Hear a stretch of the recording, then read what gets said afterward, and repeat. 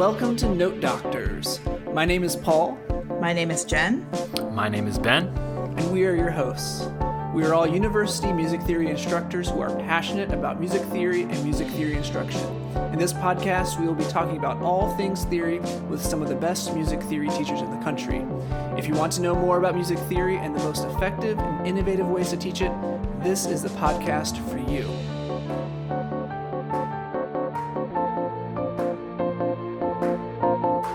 Well, welcome back to another episode of Note Doctors. We are so pleased that you've tuned in, and especially to all of our listeners, not just in the United States, but also in Canada, in China, in Great Britain. We've been amazed with the number of listeners that we've had throughout the globe.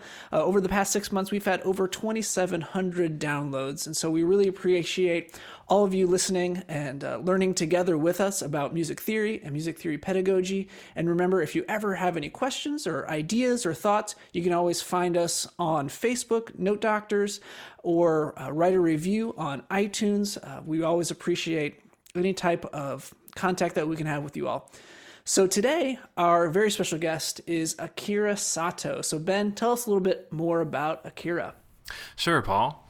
Since the 2013-14 academic year, Akira Sato has held a rather unique position as a full-time AP music theory teacher at Plano West Senior High School in Plano, Texas, where he teaches 6 sections of AP music theory classes.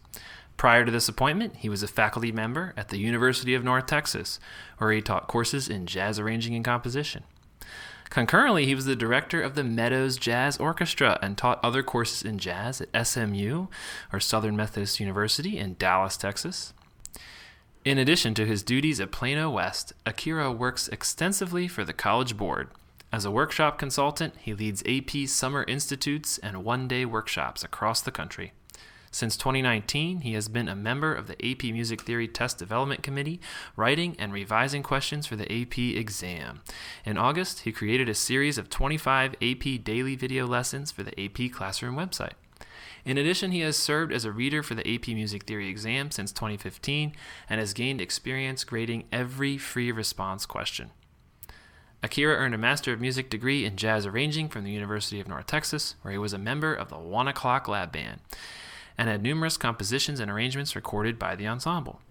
He also holds a Bachelor of Commerce and Business Administration degree from the University of British Columbia and worked in the financial sector for several years. Currently, he lives in Plano, Texas with his wife, son, and 2 cats. I always say at the beginning of the year, we're going to start from, the beginning. But I want them to be paying attention because I quote this student. There's one student, maybe in October one year. She's kind of been coasting along because key signatures, whatever. She had done that in band, I think it was. And one day, I can't remember, 7th chord day, we finished class. Teenage girls, music theory just got real. just freaking out. So I write that on the board now on day 1. I said, music theory got real. This day is coming for you, whatever your background. It might be today. It might be August, whatever. It might be November. It's coming. On that day, if you weren't paying attention 2, 3, 4 days before that, we might lose you, and we're going to find you, but it's better if we don't lose you at all. So today we are so pleased to have as our guest today Akira Sato. He is an instructor at Plano West Senior High School, and so he is also in the Dallas-Fort Worth Metroplex with us, and we've been finally thawed out from our long winter blast, and so we're so pleased to be able to chat with you. Before we kind of get into your work teaching theory at the high school level and your work with AP theory, I thought we'd just kind of get a little background information about how you got into teaching music theory and oral skills. Obviously, probably, I'll guess that one of the first things that got you into theory was your Bachelor of Commerce and Business Administration degree that you got, right? I mean, that's the entryway into music theory, right? Who knew, right? Everybody needs one of those. So tell us a little bit about your journey to where you're at now. Oh, my goodness. Okay, so this is like planets aligning completely. So had you told me, 10, 20, 15 years ago, this is what I'm doing, this is not even fathomable. So I was born in Japan. I'm not going to go too far back, but we moved to Canada when I was between third and fourth grade. So I did most of my school in Canada. I picked up trumpet whenever people start trumpet in school. I think it was seventh grade. Around here, I think it's sixth. But Mhm. played through high school. You know, the equivalent of all state was provincial honor band, is I think what they called it. But when I graduated, yeah, business school was what I was going to do. So I have a degree, undergraduate degree in business with a minor in computer science.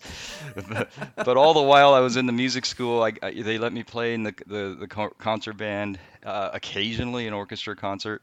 I remember playing second trumpet in A on Stravinsky octet or something. Mm. Played in the jazz band, whatever. So here's business school, right? By the time I graduate, there's like six companies giving me contracts, offers, jobs. So I had to choose. Anyway, the job I took me to Toronto, Canada, which is different. I knew nobody there. So in the evenings, just to get to know people, every city has like an entertainment newspaper with Mhm. classifieds in the back. So Toronto had one. There's this guy that teaches jazz improvisation, and he puts people in little combos and teaches. And I'd always played trumpet. I'd always listened to a lot of jazz, played in jazz bands, but I didn't, I wasn't an improviser or anything at the time. So that's what I did. And the person that was teaching that was a student of a pretty famous, well-known jazz pianist and pedagogue, Barry Harris. And so I got to practicing. He's the one that kind of put the link between scales and music. Mhm. Scales were things you do to get better, like technically, and music was music. But then he kind of put two together for me, and it was like a big thing. Hmm. And so the job started to get in the way of me trying to practice. So I had heard of this place called University of North Texas has a big jazz school, right? So okay, so I have a degree in business. Nobody's going to take that away from me. Let's try it for a year Hmm. or two or three, or I've been here since 1994, right? So that's what happened. So I got a master's degree in jazz arranging, and so after and that took a while because I did have a bachelor's degree, but I didn't have undergraduate music Yeah. credits, So it Hmm. did take a while, and then I started working in the area, freelancing, adjuncting. I was a adjunct at Southern Methodist University, SMU in Dallas. I was the jazz band director, and I taught improvisation classes, maybe 12 years, maybe 13. And then I was all adjuncted at University of North Texas in jazz arranging. And so at some point or another, I taught the introductory, undergraduate, advanced undergraduate, and graduate. But so, collecting adjunct titles is what I did for Hmm. a while. And and one of the things I did is I used to go to the local high school, like 3 miles from here, once a week to clinic their jazz band and improvisation. And so one day he says, "Oh, we're opening up this full-time theory position at our school, 3 miles from home." I was like, "Full time? Okay, so I'll apply for it." And even that wasn't easy because I was not certified, to Hmm. teach Right. public school. I hadn't even thought about doing it. So I applied, and initially I didn't even make the short list, but things happened. And here's how naive I was. I went to the interview and said, "Okay, the job is 6 classes of AP music theory." And I'm like, "Okay." And I just assumed every school in Texas or US, because I didn't even go to school in US. Why wouldn't every school have a theory teacher? So, um, so that's how it all happened, and I've been doing it 8 years, and it's been great. I've learned a lot about so my background in theory is more from a sort of a practitioner side of things, Hmm. and maybe Hmm. not an academic or a research-based thing. But it's I've learned a lot. It's been great, and right now I apologize if if somebody out there this is their dream job, but I'm not going anywhere for a while. Yeah, I mean, I think everything is bigger in Texas, and even the high school theory jobs are. I mean, I'm not aware of another full time No. theory teacher, at least in the DFW area, or maybe even in the state. So it's very unique. Yeah. Well, Plano, the district, has three senior highs. And so I'm one, and each of the senior highs has one. But yes, and there are a couple out there. I am learning the small world that we live in, and there are a few out there. Yeah, and so I think this would be good for people who aren't from Texas because we all know how big these schools are in Texas. But just for our listeners who aren't aware of how massive these high schools truly are, you know what your enrollment is at your campus? Our campus is probably like under 3,000, 2,900 students, which That's isn't four on. grades. That's nine That's through the 12. thing, right? That's the thing. It's not that huge sounding, but we're a senior high school. We're 11 and 12.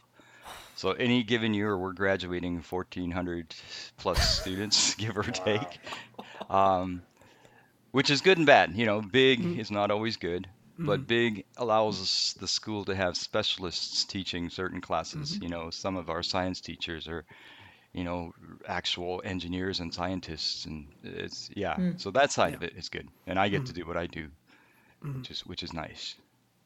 And all 6 classes, I think, are AP theory. It's not just music theory fundamentals as a class and then a class of AP theory. All 6 of those classes, from what I understand, are AP theory, which I think is impressive as well. Correct. 22 students times 6 every day. Wow. It's awesome. A lot of theory. Hmm. So do the classes are all the students kind of mixed up as far as some are they kind of choir and band and orchestra? Are they separated by maybe instrumentation or skill at all? I mean, wouldn't that be nice? But I mean, you guys don't get to do that in college either, do you? So I have band students, orchestra. Orchestra is extra big at our school. So I think the most draw is from orchestra actually, and band and choir.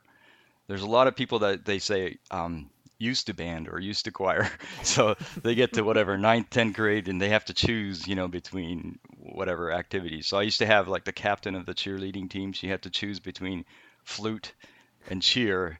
So she chose cheer, but she still wanted to do music, so she took my class. Uh, People that do piano lessons at home, piano players sometimes are off kind of the radar a little bit in Mm. music classes in high school.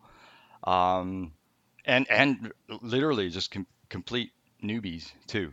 Mm, And I don't want to turn them away because I've had some that this was their beginning to music and they're actually playing in bands and things right now. So all kinds. mm, Yeah, I wonder there's a growing population of students who are entering college as music majors who don't have ensemble experience from high school. Maybe have never sung in a choir, played in an orchestra, but they've been playing in a garage band or a worship band at church or something like that for years and years. I imagine you probably see some of those kinds of students as well every now and then. I do. And th- those students have the best questions, don't they? Yeah, it's just like I never even thought to why are certain things the way they are. And I had a student who his go-to clef was alto clef because that's the one that made sense to him because everything is in the middle, you know. And he was new to music, and so that's what he went with. The most of the when we do dictations and things, I let them choose their favorite clef for a good portion of the year, mm. and yeah, so that was his go-to thing. It's very interesting. Well, the alto clef does make a lot of sense. You have less ledger lines. You're right in the middle there. So and he didn't play the viola either, right? No, no. I think he sang in church when he was younger, and that was his background. He was like the student council president. Mm, It was, yeah, very cool. Intelligent people, they piece things together if it's yeah. even if it's new. So I will say though, if I can add to something, so everybody starts we have no prerequisite for the class, right? So everybody starts at different. This kid has done 10 years of piano, and this kid maybe he's sang in choir in church or something. But so I always say at the beginning of the year, we're going to start from the beginning. But I want them to be paying attention because I quote this student. There's one student, maybe in October one year. She's kind of been coasting along because key signatures, whatever. She had done that in band, I think it was. And one day, I can't remember, seventh chord day, we finished class. Right, teenage girls, music theory just got real. She's just freaking out. So I write that on the board now on day one. I said, music theory got real. This day is coming for you, whatever your background. It might be today. It might be Uh-huh. August, whatever. It might be November. It's coming. On that Hmm. day, if you weren't paying attention 2, 3, 4 days, before that, we might lose you, and we're going to find you, but it's better if we don't lose you at all. So just, even if you think you know it, maybe there's a different way to think about it, or maybe there's patch up little gaps in your knowledge. So I just ask them to kind of stay in the game. And yeah, for the most part, students are really good about that. Very That's so appreciative. good. That's a Yeah. challenge we face too. I mean, we have students beginning at different levels, and I start with, all cows eat grass or whatever on the first day. So, yeah, I have that challenge too. So, do you have a specific textbook that you use, like an oral book, a written theory book, or do you just kind of compile your own materials or a combo of both? So I have books for me, and we do have a class set of books, but my students don't open books. I can't do the thing where let's all open chapter two or read chapter two. And I can't. And looking back, my best teachers in college, high school, they all use their own materials. So I've been told when I started, you don't need to reinvent the wheel, but and that's how I taught my college classes too. So I use my own materials. But the payoff is here's my business term, economies of scale, right? So if I do one prep, I could use it 6 times a day for a year after year. So my materials are getting better. I just feel like it's more genuine, and I can have more of a sequence that sort of builds on what we did previously that way. Nothing against, textbooks authors, and you've had some on your show. Betsy Marvin, I know. So nothing against, Well, and it's certainly a cost investment, for these students, because those books are not cheap. And does your AP Theory class run the whole year, or is it one semester? Because I know different schools will do different things as far as the length and how often you meet. Do you meet every day? Do you meet a few days a week? I think I got very lucky in that regard. So we meet five days a week, 50 Wow. minutes a day. We might get to this a little later, but the AP curriculum combines both theory and oral skills, and so we get to sing every day. The college thing, you do Tuesday, Thursday of oral skills, and on Thursday you'll give them, say, okay, sing everything in pages, whatever, whatever. It may happen, it may not.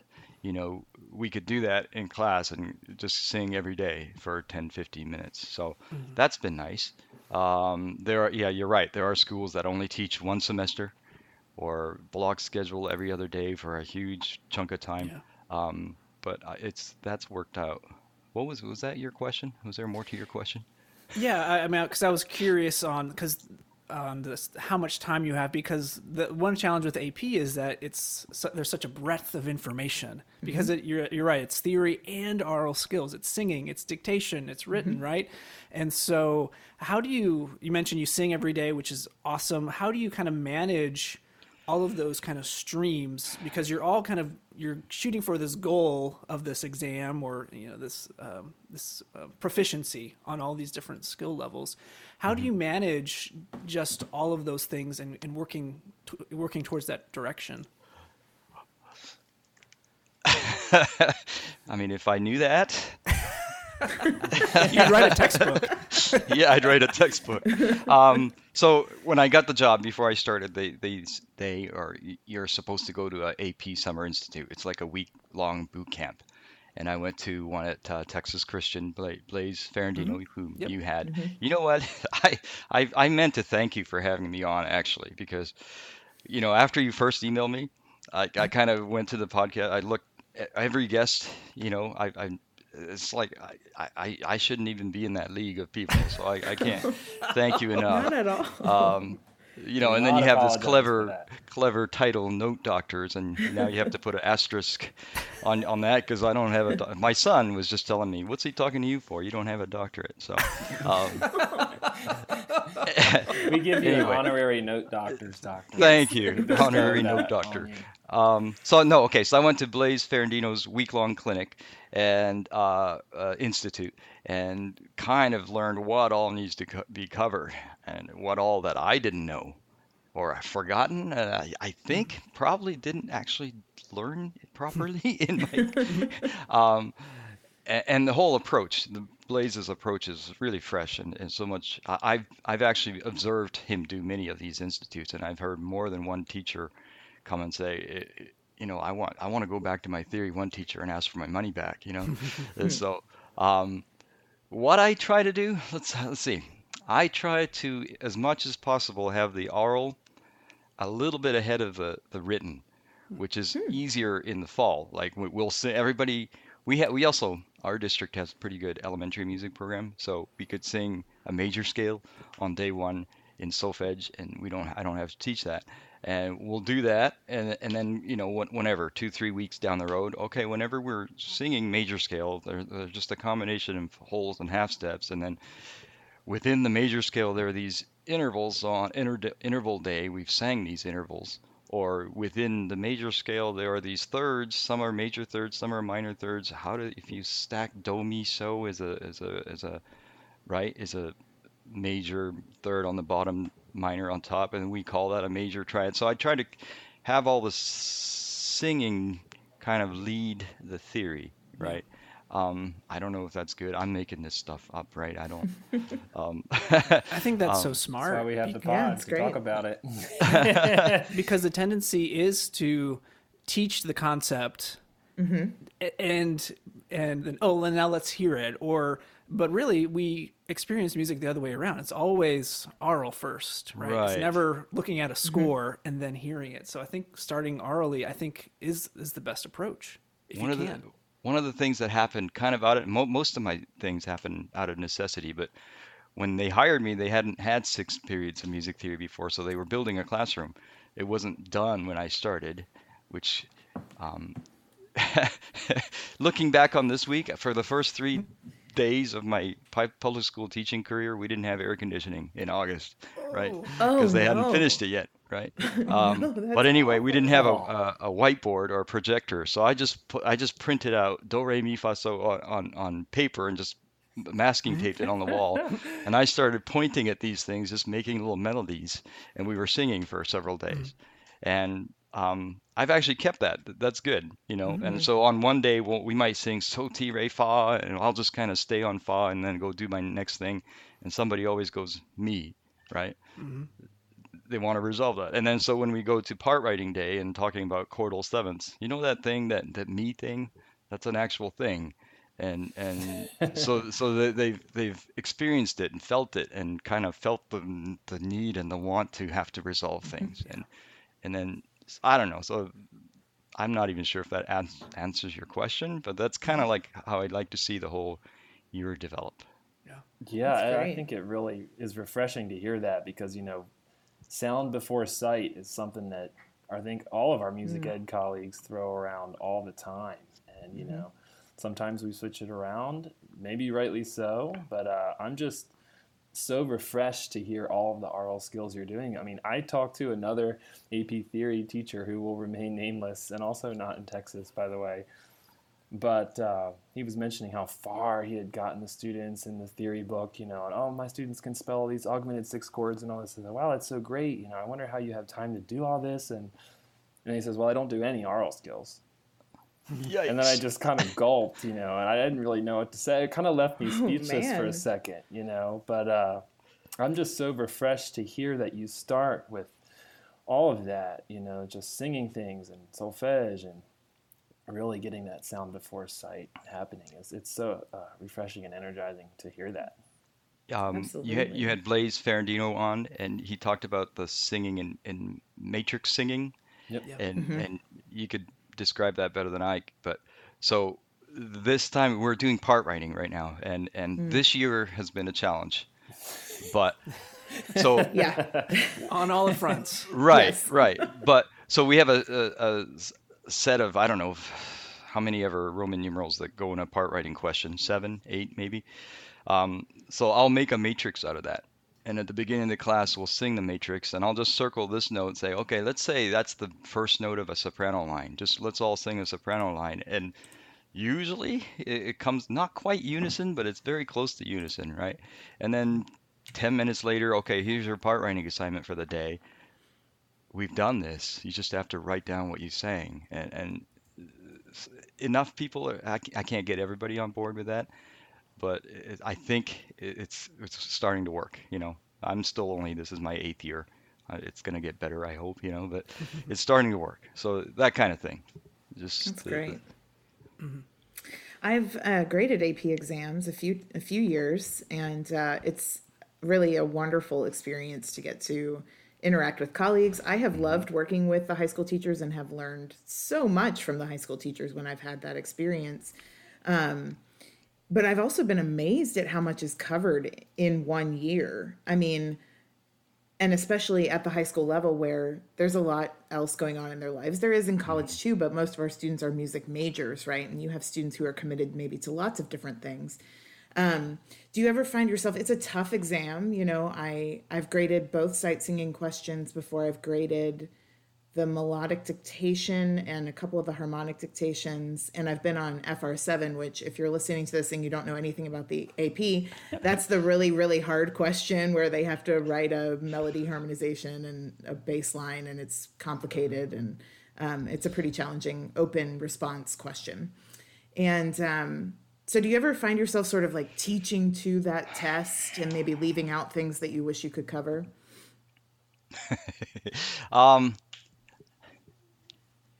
Yes and no. Teaching to the test. So the rubric of the test, right? And if Yes, the it's rubric of very the test, specific. right? But if the singing rubric says you should hold out the last note full value, right? If it's a Right. half note, you should go to the end of the half. I mean, that's good Right. musicianship things we should be teaching anyway. Or if the Right. melody harmonization question the rubric weighs the cadences more, that's what we should be teaching anyway, right? Or part writing, minor key, you need a leading tone accidental, and if you don't, it's actually a heavy penalty is not the word they want to use, but right, you Right. don't. It does There's cost kind of them pretty. right. Yeah. There's a domino effect of points. So does that mean I'm teaching the test? Maybe, but I think those are the things we would teach anyway. And then the other thing is if I can buy into the fact that if you gave this exam to not necessarily a high school student, but generally the better musicians would tend to score better. So if you believe in the test, I think it's okay to be teaching to the test a little bit. Does that mean I skip things that I think are important? Maybe, you know. Right. Yeah. That's definitely one thing the three of us have talked about outside of the podcast a little bit is your rubric assessing what you say it is. And, if the rubric is a good rubric, then it should, do that assessment fairly and adequately and, even efficiently too. Some might argue because it takes us a long time to grade some sort of things, especially something like sight singing. It's so hard to assess, and teach both sides of that coin. It is. I actually love the AP rubric for sight singing. It's so consistent. So I have exams at my school where there's more than one of us grading. And I just love that with that rubric, everyone gets the same thing, or they're within a very small margin of each other pretty much every time when they grade it. If you've never experienced the AP exam, the students get credit for sort of units of music that they sing correctly. But they have to have both rhythm and pitch correct for the unit to count. And then they also get a kind of a point for what they call flow, which means keeping the tempo throughout, never really stopping. And they can have really minor hesitations, just like any real musician does, but they can't fully stop. And I mean, to me, that's the goal, right? Notes and rhythms and flow, or getting from beginning to end without stopping. That's what we're looking for, because in a real live performance, if you're sight reading, that's what you need to be able to do. You can't just stop if you get something wrong and go backwards and fix it. So, but yeah, consistency is key, or consistency is job number one, is the thing they always say at AP. And the rubrics are designed really well to get that. No, I agree. And if teaching to the rubric means they're doing, good musicianship stuff, then I think I'm Right. a little bit justified in teaching to the test. That's such a, Yeah. it kind of has a negative No, connotation. it does. The wording, yes. Well, and we also all leave things out that we wish we could get to for various reasons. I mean, that's true. I'm teaching a 4-semester sequence, and that happens to me where I'm like, man, I wish we could have done more of this. There's only so many hours in a day. So it happens to all of us. Now, one of the challenges in teaching theory is always making it kind of relevant and engaging to the students, because it can be pretty dry, right? And Akira, you've been kind of very modest, because you are featured, I want to mention, in Jennifer Snodgrass's text or book, Teaching Music Theory. You have a whole 3 pages devoted to you in your classroom, where she talks about how you used Michael Jackson's Thriller as a melodic dictation exercise, right? So you're doing big things too. But can you talk a little bit about how you can how you engage with the students and make it interesting, how you can make a melodic dictation or maybe some of your favorite kind of musical examples that you like to bring into the classroom that students seem to catch on to? So that's I mean, the other one I already said, if you're asking all the hard questions. Relevancy is probably that's the hardest thing, but so there's part of it, what materials I teach, what my favorite songs, that part of it. But then there's the other part of it is not maybe me, but is the time the students have in my class relevant to them in their day, if they enjoy being in that class together, or if they enjoy just I think Gina Root, I think you had on, she said she has a combination of goofiness and what else? I listened to every one of your podcasts, by the way. Thank you. It was like a book that I couldn't put down. I'm like, okay, what is this about? And I saw Jenny, right? Snodgrass, and then Blaze, and then blah, okay. So goofiness, humor, they're 16, 17, 18, they're just getting into sarcasm, and I never really grew out of that phase in my life. So Same. if spending that, and I've had students tell me afterwards, it's just in the midst of the day, that 50 minutes in my classroom was kind of, a relief maybe. And then it's not like they don't work hard. They work hard. Maybe they don't realize they're working hard. So being relevant in their day, I think, is maybe just as important as so I like to use Elvis tune, Can't Help Falling in Love with You, because the melody is very diatonic, and when we get to bass lines, it's a nice bass line, it has inversions, all that kind of stuff, so I could come back to it throughout the year.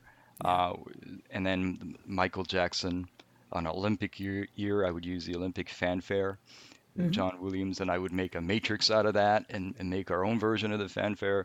So I don't know, we did deceptive cadences the other day. There was something from Frozen where not the moose, the reindeer sings a song. There's a deceptive cadence at the end. Sven. Yeah, I'm actually tracking with you. I know that exact that song. One. Yeah. See? So yes, I do try. We did secondary dominance. We're just starting. I start with Star Spangled Banner, just the first phrase. There's a 5 of 5. There's also a 5 of 6, depending on how you harmonize it. And so it's relevant. They know it. And then, when they go see an analysis question on the AP exam or something, I would say, oh, there's a I don't know, what's the word? There's a Sven or something, and that's how they. So yes, examples are important, but I think just our time together with the students being relevant in their lives, I think is a harder thing, because I mean, music theory can get dry pretty quick if you're not careful. It's hard this year. Yeah. So can you talk because sorry, Jen, go ahead. No, it's okay. I was just going to say I feel the same way, because it's kind of divorced from the music in written theory class. I can't tell you how many times I've said, well, normally I would make you sing this, or normally I would, and we just can't do it right now. But exactly. Hopefully soon we'll be. And normally we'd be more goofy. Goofy's hard. Right. Yeah. Zoom right. It is when hard. you're behind a wall and everybody's wearing a mask. It's just such a unique environment. Yeah. Yeah, I'll say to myself, okay, now everybody sing with me, and then I'm just singing a solo into the green light, and I'm envisioning what this would potentially sound like, but I don't know what they're singing, Yep. And you're like, good job. and then I go, oh, I have no idea what you did. But normally that's what I would say, So true. So are you teaching online? Do you have some face-to-face elements? What has your year been like so far? In my year, um, including this last week, right? Frozen-demic. I don't know what it's officially called. I think it's blended. So they split the student body. They split the student body. That's funny. Um, by last name Alpha, and so half of them come every other day. The other half come on the opposite days. They get to choose if they come in face to face or be at home. So in any given class, I have anywhere from 2 to 5 students live, and then I have a Zoom full of maybe dozen students at the same time. So and then the other half of the alphabet is doing an asynchronous lesson of the same thing that I had to pre-record. So I have live students, I have Oh Zoom man. students, and then I have pre-recorded lessons essentially doing the same thing on a given day. Oh my So gosh, you deserve a raise. yeah, That's That's a double lot. duty. please. Oh. Double duty. It's I've gotten better at it. The beginning of the year it was hard, and it was hard for everybody. It's like first year teaching is hard. This is like first year teaching, except you can't go down the hall and ask somebody, well, how did you do this? And when because nobody knew. It's like we don't know. Right. Um, You could almost but argue we're that making you're. it work. Sorry to I'm interrupt. sorry. You could almost argue that you're doing triple duty because you have the asynchronous lesson, then you have the Zoom live, and then you have the face-to-face live. I mean, in my Face-to-face. opinion, that's almost triple duty. But Yeah, and then the grading, right? Grading on paper is oh so much man, more better yeah. than we use Google Yes. Classroom, but yeah. Yeah. Yeah, I'm Yeah. longing. I'm longing for the day when I get a stack of part writing. I mean, Yeah. I mean, great. We have Canvas, but like marking things on Canvas on the uploaded PDFs, and Yeah. then sometimes they look like the Star Wars text. They're like, I'm like, you got to put it right on top the camera, and I'm like, oh, it takes at least twice as long. I petitioned really hard to be allowed to grade on paper this semester, and I won. So I am allowed to collect papers. They sanitize their hands before they turn them in, and I sanitize my hands before and after I grade, lots of hand washing. But it's been amazing. Like, I don't bring grading home every single night and grade until 9:30 this semester. It's unbelievable. That was all of fall and last spring. So it makes a huge difference. Grading on the screen takes a lot longer. Now, do your students, are they required to take the test at the end, or can they choose to opt out? Or and then my second part would be like, how many then go on to study music? Do you have any kind of idea? Yeah. So we can't require them. I by policy, by law, I'm not sure. Um, I think probably because there's a fee involved, I think. But most of them do. So I said 22 students, 6 classes. That's 132 students. I've had as many, I think I looked it up, as 129 take one year. Wow. And I'm not going to count 2020, but 100 and maybe 5 was the smallest I've had. So yeah, it's and on testing day, as you can imagine, everybody sight singing, recordings and stuff like that. It's kind of a hectic day for us. Um, as far as how many people go on to study music at college, was that your question? Yeah. Um, I actually don't know. I'm gonna say probably. So I teach 132 at the beginning of the year. Usually by the end, it's in the high, 120 something ish. I'm gonna say somewhere between 50 and 20 probably do. And I don't know. The reason I almost don't want to know because I don't want to treat this class as like a prep school for would-be music majors. If this is stuff that they're going to go on and be doctor, you go to the symphony, all the donors, they're not musicians, they're doctors and whoever's, right? So if one of my students go on to value music in their lives, I think that's good. Or if they have their own kids and they put them in piano lessons, like my little guy here, I think that's good. Yeah. When I do say things like that, though, sometimes people mistake that we're taking the class lightly. We're not working very hard, and our scores aren't that high and that kind of stuff. But our scores are high, so Kudos to you. yeah. Yeah. It's fun. And so I don't really almost don't want to know how many go on to do music.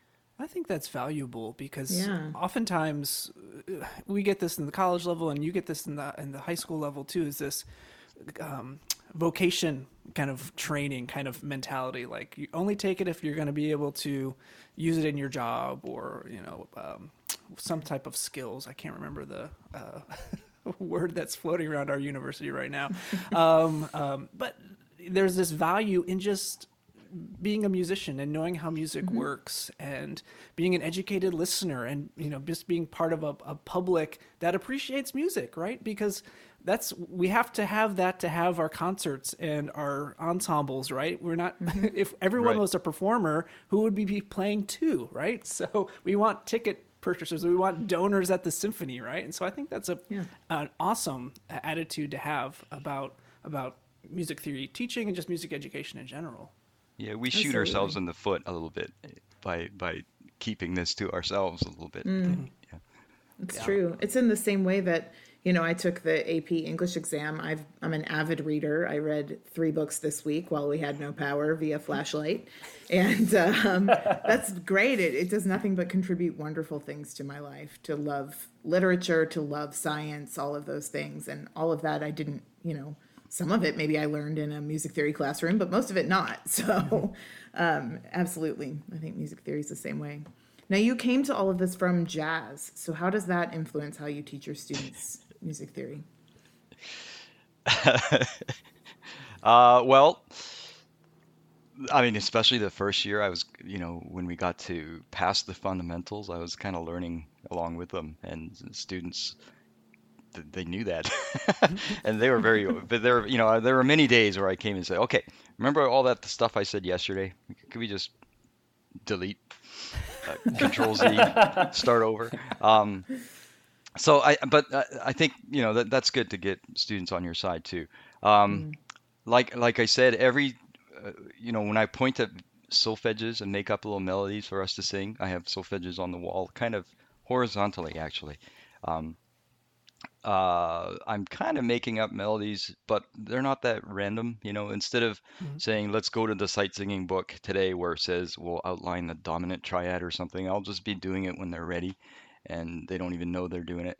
Um, that kind of stuff. I do what I call and response, where I just play like a little melody on the piano. I don't know if you heard that, but I have them conduct in 4, so it's always in time, and then they have to echo it back to me in solfege. And that, depending on what the echo comes back, I can make the melody harder or easier, which I think comes from a little bit of improvisation background, I think. Um, I am pretty, I am not, hmm, I don't hesitate in editing people like Bach just for the sake of an example. I don't know if that's good or bad. Some people would take offense, but that we're not doing one this year. Again, this year is weird, but we do a chorale writing. Once we learn the basics of part writing, we do a chorale. Everybody writes a full, I think, 16 measure chorale where it's, in jazz, we do this thing called a contrafact, where you take the chords to a standard and you write your own melody. So I took a Bach chorale and I reduced it down to Roman numerals, and okay, here, write a chorale that kind of has contour and makes sense. Because, right, when you do those part writing questions, there's no contour really, there's no development. So you don't get to talk about those things. So that might be from my jazz arranging, teaching kind of bag of tricks, maybe. Um, I don't know. The Matrix singing, that's improvisation, I guess. Yeah, that kind of thing. I'm not sure. That's really cool. One thing that you played, even the little excerpt that you played, kind of reminded me of one thing that we're doing right now in RL Skills 2, which is like taking a basic idea and then improvising like a second basic idea. And then once you get a basic idea followed by a basic idea, improvising like a continuation. So like not just, I guess as a first level, just call and response. And then like as a second level, can you now do something that's like slightly different, but kind of based on the same idea, and then follow that out to a cadence? Just kind of seeing that process happen, I feel like you can see witness the growth of people's musicianship, like just doing that little activity kind of day by day, different basic ideas, different styles even too, it's really cool. So I wasn't sure what I was going to teach tomorrow. I might do that. That's perfect. Gives you an idea. You can even just do happy birthday or, something like that they already know even. I like to do first, It's like, well, how do you know what comes after da da da da da da? Just starting with that, everybody kind of knows what comes next because you probably know happy birthday. But I don't know, something to start with, I like cheesy stuff like that. Yes, we like happy birthday. We sing it in minor, for there you go. Exactly. Whenever there's a student has a birthday, we'll sing it in minor, and we'll start adding deceptive cadences and things like that. Yes, some Sven. So, yeah, I guess that's the relevancy. But that's great. But it's just what you said. You can witness the growth, day by day or week by week. That's the thing. That's. Now you had a question for us, actually. Oh, yeah. And I wanted to kind of make sure we get to that. Yeah. So, as we were kind of corresponding before our recording, you mentioned that you had a kind of question for us and wondered what we thought about it. So, why don't you ask that question to us, and maybe we can kind of give you some feedback. Yeah, if I may, treat you as a panel of college, music theorists. So AP, right? Students could take AP in their junior years, and a lot of them do. And then they finish and they do well, and they go, oh, can I do something next year? And right now we have to say, no, there's nothing for you at our school. But we've kind of recently been given the green light to offer a class that's where the prerequisite is AP. And so we have our thoughts, me and the other teachers, of what should go in a course like that, but just without biasing you, though, what would you do if given sort of a blank slate to teach high school post-AP class? Well, one thing the AP exam does not get into that much, at least not in the free response side of things, which is the side I know the most. There's a large multiple choice section as well, of course, but form is one thing that doesn't come up that much. And if I was going to spend time, I think, post-AP exam, I would take, I think, an anthology approach and just gather a collection of really great music across a lot of different styles, including popular music, jazz, all sorts of things. And I would just live with that music and sit with it, listen to it, sing it, go into detail, go large scale, and look at all these different, pieces and kind of find the connections that are always there. I totally agree. The first thing that came to my head was form. Just from my experience, the incoming freshmen to North Texas know a ton. I am blessed. There's no doubt about it. But form is the weakest area. It's probably partially due to the way the AP classes are structured. But there's so many things you can do with form. I mean, you don't even necessarily have to talk about cadences. People say, whoa, that's a hot take, Graf. Well, how about you just talk about closure? How about you just talking about why is one ending sound different than another ending?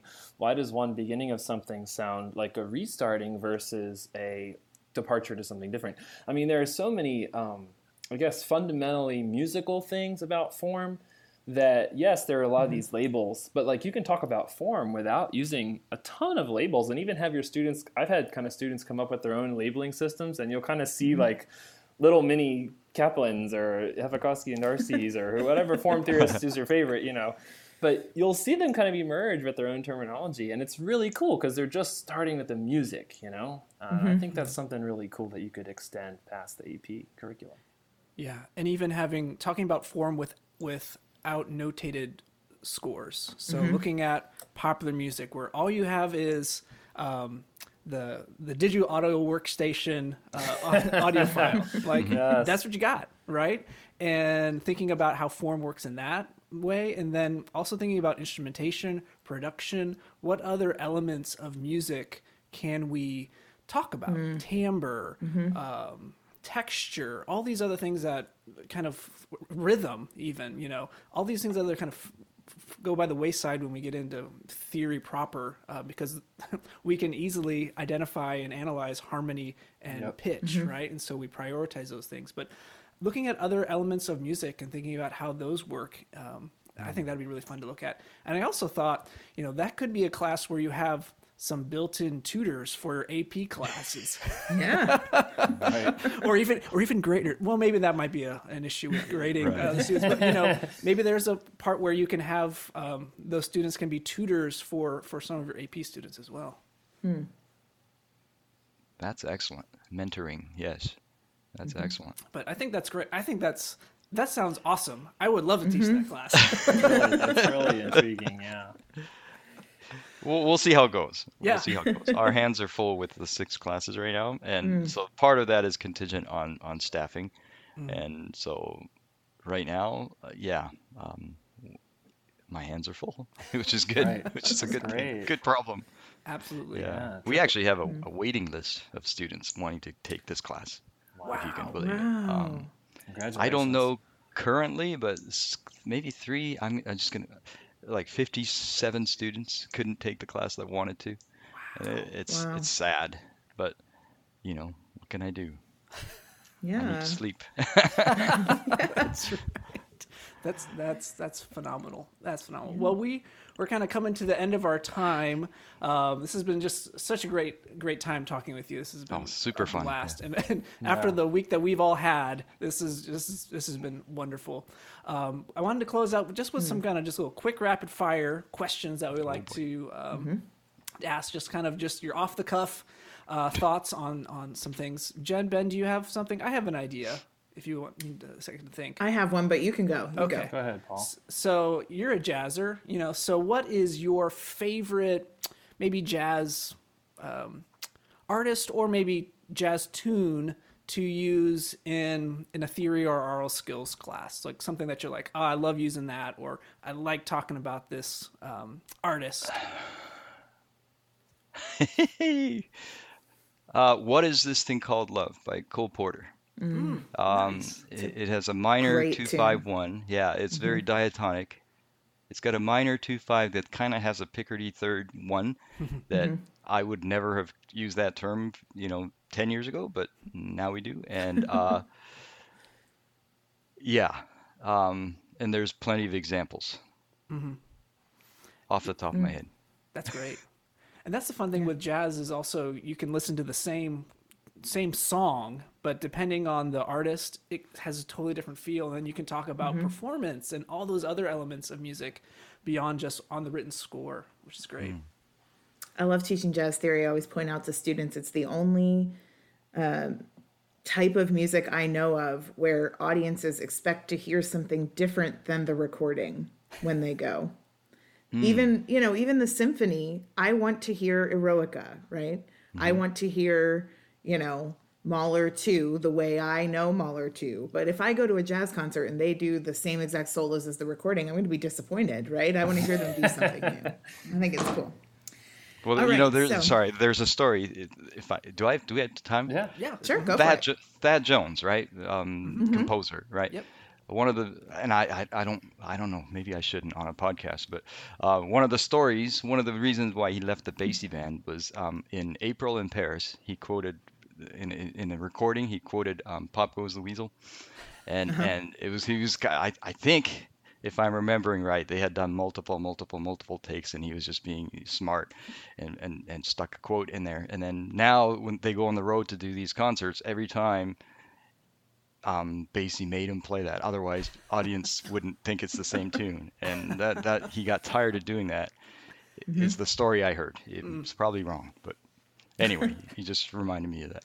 Yeah, that's a good one. All right. So if you, for one whole year of teaching AP music theory, could only use the music of 2 composers of any genre, style, whatever, who would they be? I know it's hard. I don't know what I would say. Yeah, I don't know I don't know how I would answer this question. Wow. You know what? I don't. I probably would not say Bach because Bach, there's exceptions to everything, and maybe Mozart, but I'm not really that well versed in it.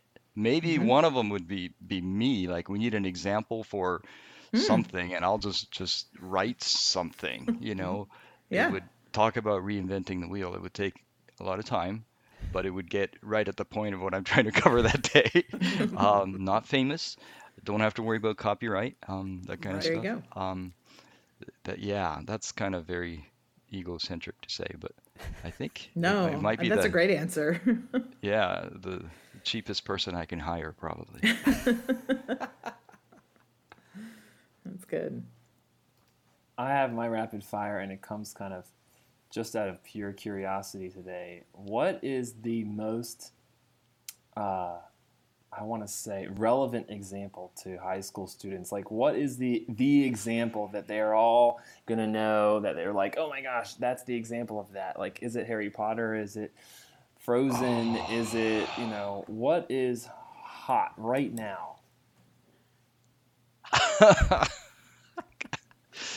There's nothing rapid about these fire questions. It required too much thought.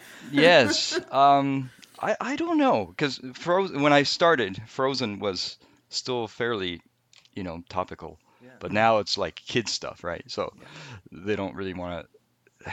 I don't know. That's Harry Potter.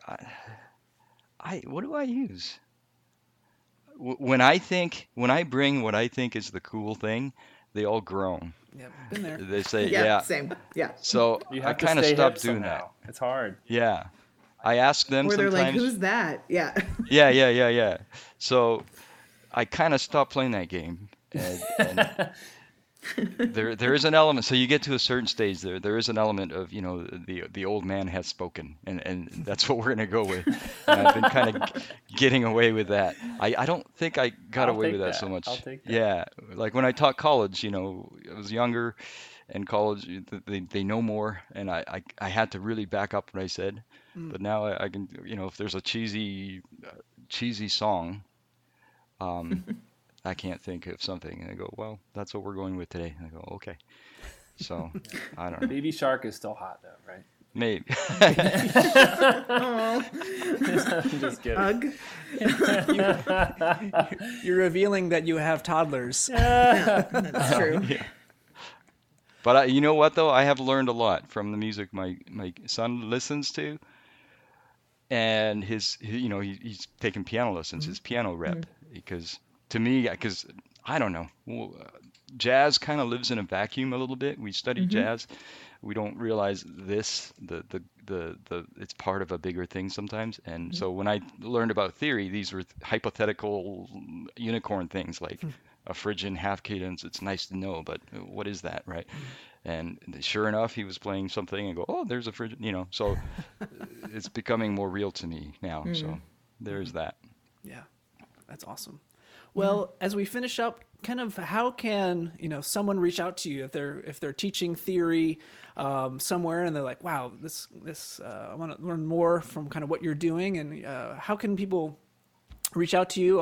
Where are you at, and kind of a little bit of that.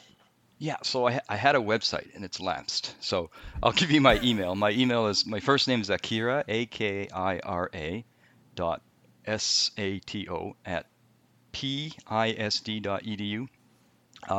So I was telling you, I went to the AP Summer Institute that was run by Blaise Ferrandino. So full circle, I run those too. So I have 4 of those this summer. Some locally, some virtual, some actually in person. So that would be, spending a week together would be great. I give away all my not so secret secrets, and actually I learn a lot from. That's great. What are there any deadlines for signing up for those, or any kind of dates that you know for sure? End of the school year-ish, I think. They go pretty close. If they don't reach a certain number, sometimes they cancel classes. But because teachers are busy. Sometimes they don't think about summer professional development until things have settled down. So into May, maybe even early June. My latest institute, I think, is the last week of July. So that's our show. Thank you so much for listening to Note Doctors, the Music Theory and Pedagogy podcast. We will be back with more interviews with professors and teachers who will be dropping all sorts of theory knowledge for your education, edification, and enjoyment. So until then, bye-bye.